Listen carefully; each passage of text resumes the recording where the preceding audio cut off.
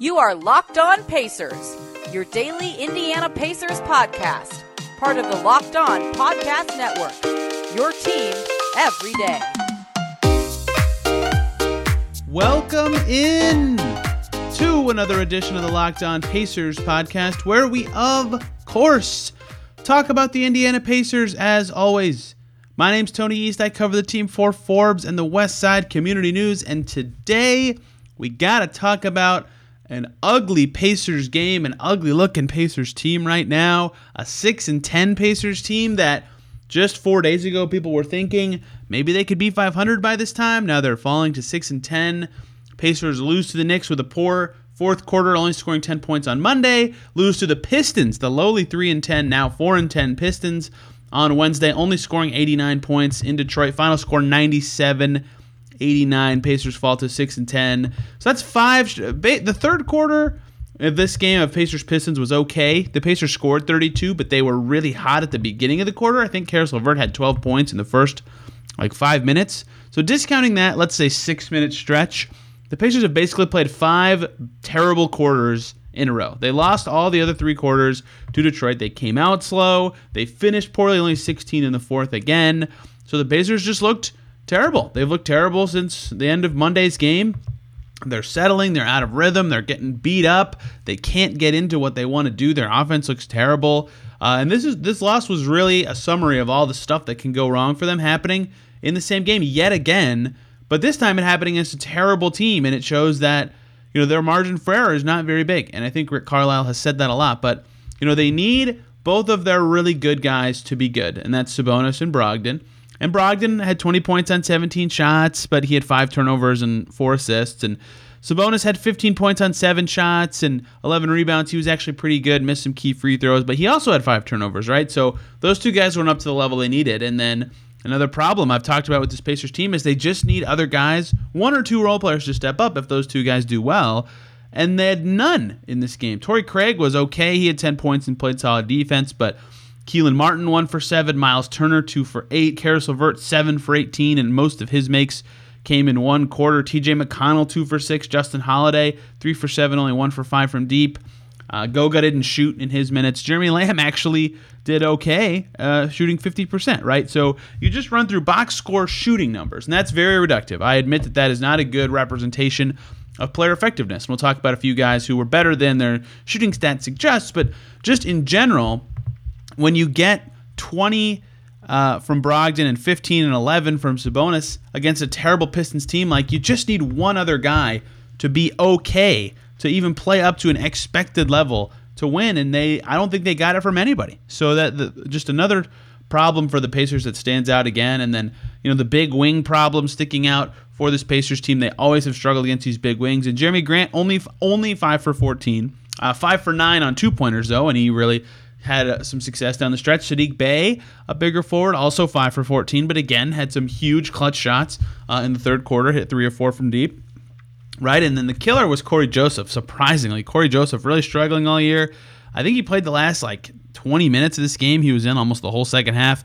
Corey Joseph, former Pacer, 18 points on 7 of 11 shooting. I mean, how often did he even do that when he was with the Pacers? So troubling defense to not be able to shut down the guys that have always killed them. Troubling offense in that literally no one could get it going. This team looked slow and lethargic all night, and they lost to a bad team. The Pacers should absolutely not be losing to the Pistons. And the bench has been really awful for the Pacers recently. McConnell was saving them for a few games, but he was kind of filling in as a starter. In this game, Brogdon played 35 minutes plus 11, right? They dominated when Brogdon was in the game. They lost by 8. So that means in 13 minutes with Brogdon on the bench, the Pacers lost by 19 points, getting absolutely smashed in those 13 minutes. McConnell was the driver for a lot of that. Sometimes he wasn't even involved. So they were just putrid with the second unit in the game, and that's a result of that group shooting really poorly and the mixing and matching not going as well, right? They used to be able to rely on the Turner to come in and kind of turn the tides, but even he struggled a little bit in this game, right? 4 turnovers from Miles Turner. I mean, he's not a guy you even expect to turn it over, and he's back to doing the thing he does where he just looks to swing it right away when he catches it, and maybe that's the Pacers' goal, is try to get it to the weak side more and attack against some of these teams. But it's not working. Their offense, outside of, again, one really nice burst in the third, and then I think 6 points in the first minute and a half of the fourth, just looked completely stagnant and overwhelmed. And the Pacers players after the game were all talking about kind of the same kind of thing. And sometimes that can be guided by the questioning, right? We are asking them similar questions to every player and coach, and they will give you an answer, and there's where your themes that I'm talking about come from. But this time, it got brought up by Carlisle unprompted and then led to questioning, so it was a little different. But the Pacers switched and talked about at halftime being more aggressive in the second half, and they had to be because there's a second game in a row where at some point in our post-game presser, we hear from a player and coaches that the other team was too physical for them, and it killed them, right? And Karras talked about how they got outworked by the Pistons, and they need to figure out their offense because they can't get outworked and out-physicaled to lose to these worse teams. And Torrey Craig, who actually was physical in this game, just said, it made us get stagnant. We can't get stagnant. Brogdon said, I need to step up as a leader of this team, and when they're being physical, the other team, I need to get physical and punch back. But that's not something you expect from this Pacers team, right? They have some streaky shooters. They have some weak wing defenders.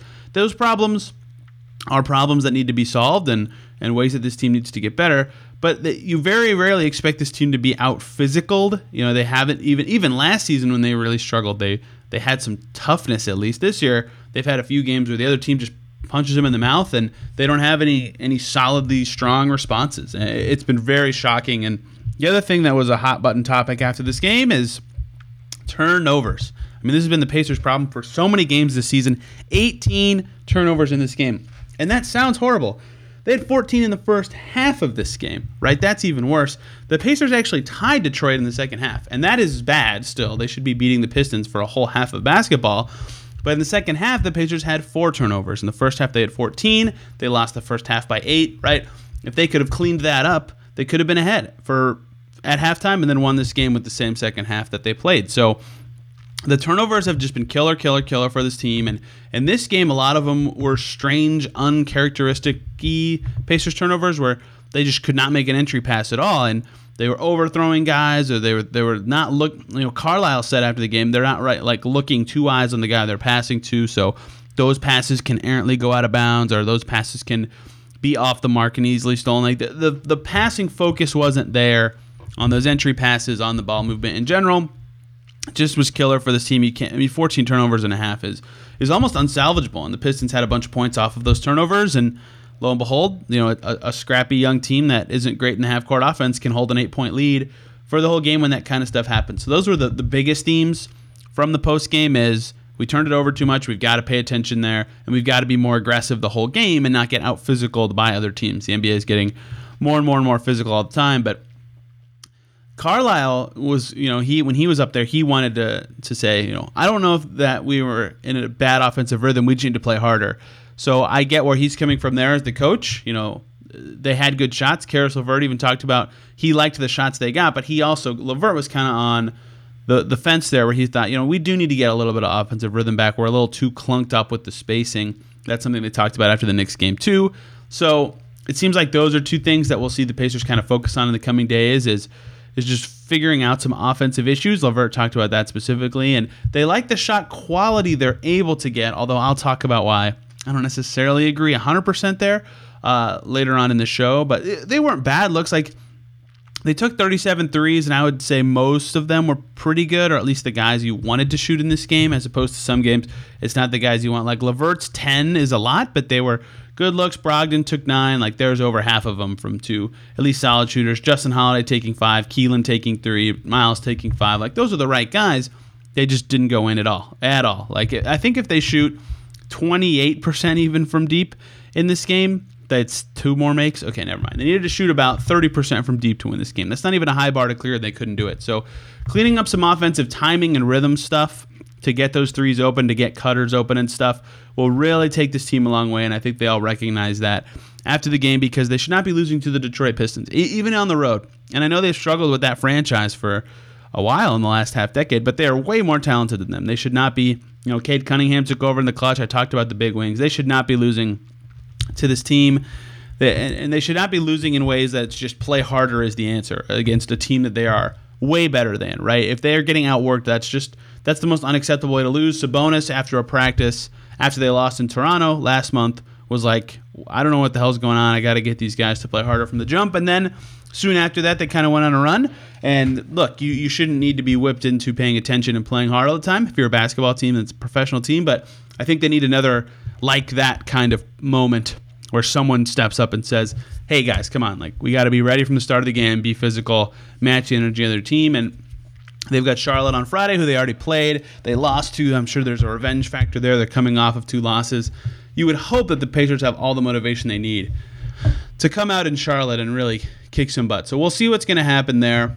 But I want to talk about some stuff with this team that is some trends. Today's podcast is about trends because this Pacers team is a roller coaster season. So what stands out trends-wise? I want to talk about clutch play. I want to talk about turnovers. I want to talk about open shooting. Lots of fun stuff. And by fun, I mean poor stuff that the Pacers need to focus on. So let's do that. But first, let's take a short little break here so I can talk about the great people over at betonline.ag who are back and better than ever. They have a new web interface for the start of basketball season, and they have more props, odds, and lines than ever before. BetOnline remains your number one spot for all the basketball and football action this season. Head over to their new updated desktop or mobile website to sign up today and receive your 50% welcome bonus on your first deposit. Just use this promo code, Locked On, all one word. You'll receive that bonus. Basketball, football, NHL, boxing, UFC, your favorite Vegas casino games. I think they have some baseball, like futures too. Don't wait to take advantage of all the amazing offers available for the rest of 2021. BetOnline is the fastest and easiest way to bet on all your favorite sports. BetOnline, where the game starts. So let's talk about the Pacers' clutch play. Wow, is this a problem for this team this year? They, in this game against the Pistons, for some reason I closed the tab of this game. That is extremely lazy of me. But in this game against the Pistons, their clutch play was terrible. NBA.com defines clutch play as within 5 points, within 5 minutes left in the game. I like that. I think that's an acceptable way to describe crunch time. So we cross the 5-minute mark. LeVert hits a 3. It's 85-87. The Pistons are winning with 5 minutes to go, right? The Pacers are right there. They are right there. They're down by 2 against an inferior team. They've had a good second half. They're winning the second half at that point by 6. All they got to do is outscore the Pistons by 2 over the rest of the game. And if you caught it, they only had 85. So they scored only 4 points the rest of the way from that point. So this Pistons game, just another reminder of some of the clutch issues this team has. Keelan Martin, miss on the next possession. Pull up 3-point shot, 27 feet. Next possession after that. Miles Turner misses a 28-foot 3-point shot. Next possession, Keelan Martin misses another 26-foot 3-point shot. Then LeVert hits a 3. The next shot, LeVert misses a 3-point pull-up jump shot, right? So they don't take a 2 until 1:26 to go in the game. And it just was very settling-y from the point that LeVert hit that 3 on, and the Pistons barely even extended their lead. The Pacers got it back to 2 with LeVert's 3 at the 2:40 mark. They were always hanging around 3 or 4. It just seemed like they were going for too many like momentum swingers instead of just chipping at it. It was very odd to see that, and obviously if they make them, we look back and go, wow, what a huge shot by Keelan Martin or Karras or whoever or Miles to get the Pacers tied, and they never looked back. Like, great. And at times this season we've seen that be huge for them. But one, they didn't have one of their best clutch players this season, ironically, in Duarte, and 2, the shots themselves were just not the ones you expected them to take or the guys you expected them to take them. It just really sunk them. And then even when they were down just 3 with 2:23 to go, they scored 1 more point the rest of the game, while Detroit scored 6. I mean, they just fell apart in this game offensively down the stretch, and I don't want to get too picky about one clutch game. That said, they should have beat the Pistons, but it is, one game can be, we missed some fluke open shots, and some of those threes I just talked about were open, but it is a microcosm of a problem the Pacers have had this season in the clutch, and that's where I think that it is more telling than just we lost, right? So Pacers lead the league in games with clutch situations this season. Unsurprising if you've been keeping up with them, since it feels like they're within 5 points every game. 11 of their now 16 games, and this might not be updated for this Detroit game, so it could even be 12 now, of their games this season have had clutch situations. Pacers in this game's 3-8. Only 3 wins and 11 tries. So if you just sort by wins in the clutch on NBA.com, the Pacers are near the bottom, tied for 17th, despite being first by a mile in games played. So obviously that's going to lend you to knowing that their net rating in the clutch is awful this year, minus 23.4. Unknown if that's before or after this game. But if it's before this game, that number is worse, right? So even worse fallings. So it's in the 24 to 27 range ranked in the league. Only a few teams worse in clutch situations than the Pacers this season, and that is led by a not atrocious defensive rating in the clutch, right about league average. It's a little below league average, but their offensive rating is putrid, 90.9. That's 25th, right? So their offense has been killing them in the clutch, and that's unsurprising if you've watched the team. Their assist percentage in the clutch is a number that stands out to me, 40.6%. That's very low. That's 24th in the league. So when I was reading through those shots that they were taking, pull-up 3 from Martin, pull-up 3 from LeVert, another pull-up 3 from LeVert, right? Just not past 2 shots. A pull-up jumper from McConnell with 18 seconds left in this game. They took a lot of shots that were not set up by a set or set up by a play or set up by one of their elite playmakers making it get open. They took a pull-up jumper. And those are not bad shots. They've had some good pull-up shooters this year. Like, by itself, being a pull-up doesn't make it bad, but it's the volume of them, the continued use of trying to use them to score that is problematic. And teams try not to turn it over in the clutch. So there's less passes. There's more simple sets. Like, I get that. There's going to be less passes, but pull up 28-footers when you're down 4 is not necessarily the answer, especially with 4 minutes left. That's been a persisting problem for the Pacers in the clutch this season. Assist-to-turnover ratio, everyone's favorite stat. They're a little better there because by doing what they do in the clutch with the low assist percentages, they don't have quite as bad of a turnover rate, right? They're 13th in the clutch in turnover rate, right? Like, that actually hasn't been somewhere where they've been getting killed. So it's really just that they keep it so simple that if that action is cut off, they don't have a lot of options. They get stuck and, are forced to take much tougher shots, and their rebounding in the clutch has been really rough, 18th in the league, mostly guided by poor offensive rebounding. In those moments, their defensive rebounding has been okay. So just like painful, every stat that you can sort by on NBA.com does not paint them favorably in the clutch. 19th in effective field goal percentage. Terrible. Right? Even worse in true shooting percentage at 22%. So their free throws aren't going in late in games. Their pace in clutch situations, 24th for a team that isn't that slow this season. They're not playing to their identity. No matter what stat you look at, this team just gets something about them when the game starts to get on the line. They get off. They don't. And I don't want them to be playing these possessions as a viewer that are really dynamic and intricate like they would play in the middle of the third quarter, the middle of the second quarter, because they've been turning it over a ton in those instances. That's not a good idea for this team in those instances. They need to keep it simple and try to get good shots that way. I think as a viewer, that makes sense. I would be okay with that. But it's when they're shooting, it's like early in the clock or like not the right shooter coming around a screen, or it's a pull-up in the mid-range, or they're not looking for the roll man as much.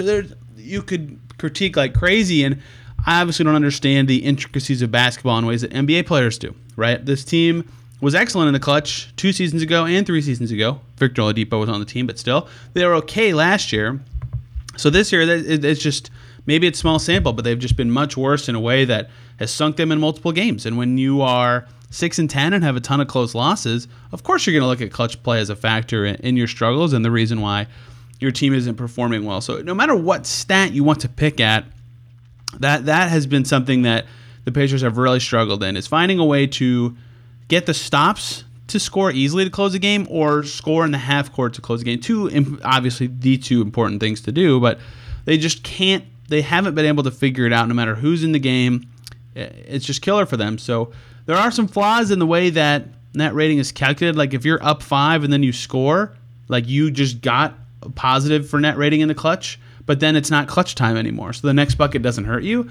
So there's some finicky numbers there, but it's pretty accurate, and it matches the eye test for sure, especially in this Pistons game on what they're struggling with, which is just a lot of settling and not a lot of looking for the best shot. And Brogdon said after the game that at times during the whole game prior to the clutch, throughout the whole fourth quarter, they weren't ripping it right away when they got the open look, whereas in the clutch they did it too much, where they weren't trying to get to the second level or weren't trying to do the Pacers thing where they shot fake and put it on the floor. So if the Pacers want to get better and not lose these games, 2 games in a row where they're winning in the fourth quarter, or they've really been winning in the fourth quarter and definitely over half of their losses at this point, they've got to be better in the clutch. They've got to stick to their guns a little more and not try to be so simple, I think. They're not necessarily playing to lose. to me, but they're just not playing in the way that they play most of the rest of the game, and it's really killing them. So there are some other stats and trends about the Pacers that haven't been so hot, and part of the reason they're 6-10 that I want to talk about related to turnovers and shooting openness. So let's do that.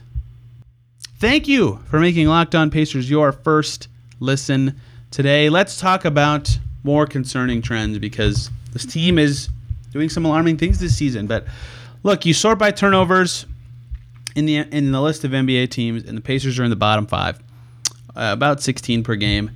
And that has just been a shocking problem to me all season long. And I know that sounds dumb because we were watching the team play to say, why is it so shocking? But this same roster in seasons past has not been this high turnover team, even with Nate Bjorkgren as the coach, who was extremely aggressive and tried to open things up with aggressive play. They were above average, 13th in the league in turnovers that year. Nate McMillan, extremely conservative, a guy you'd expect to limit turnovers. They did. They were 5th in the league that year, right?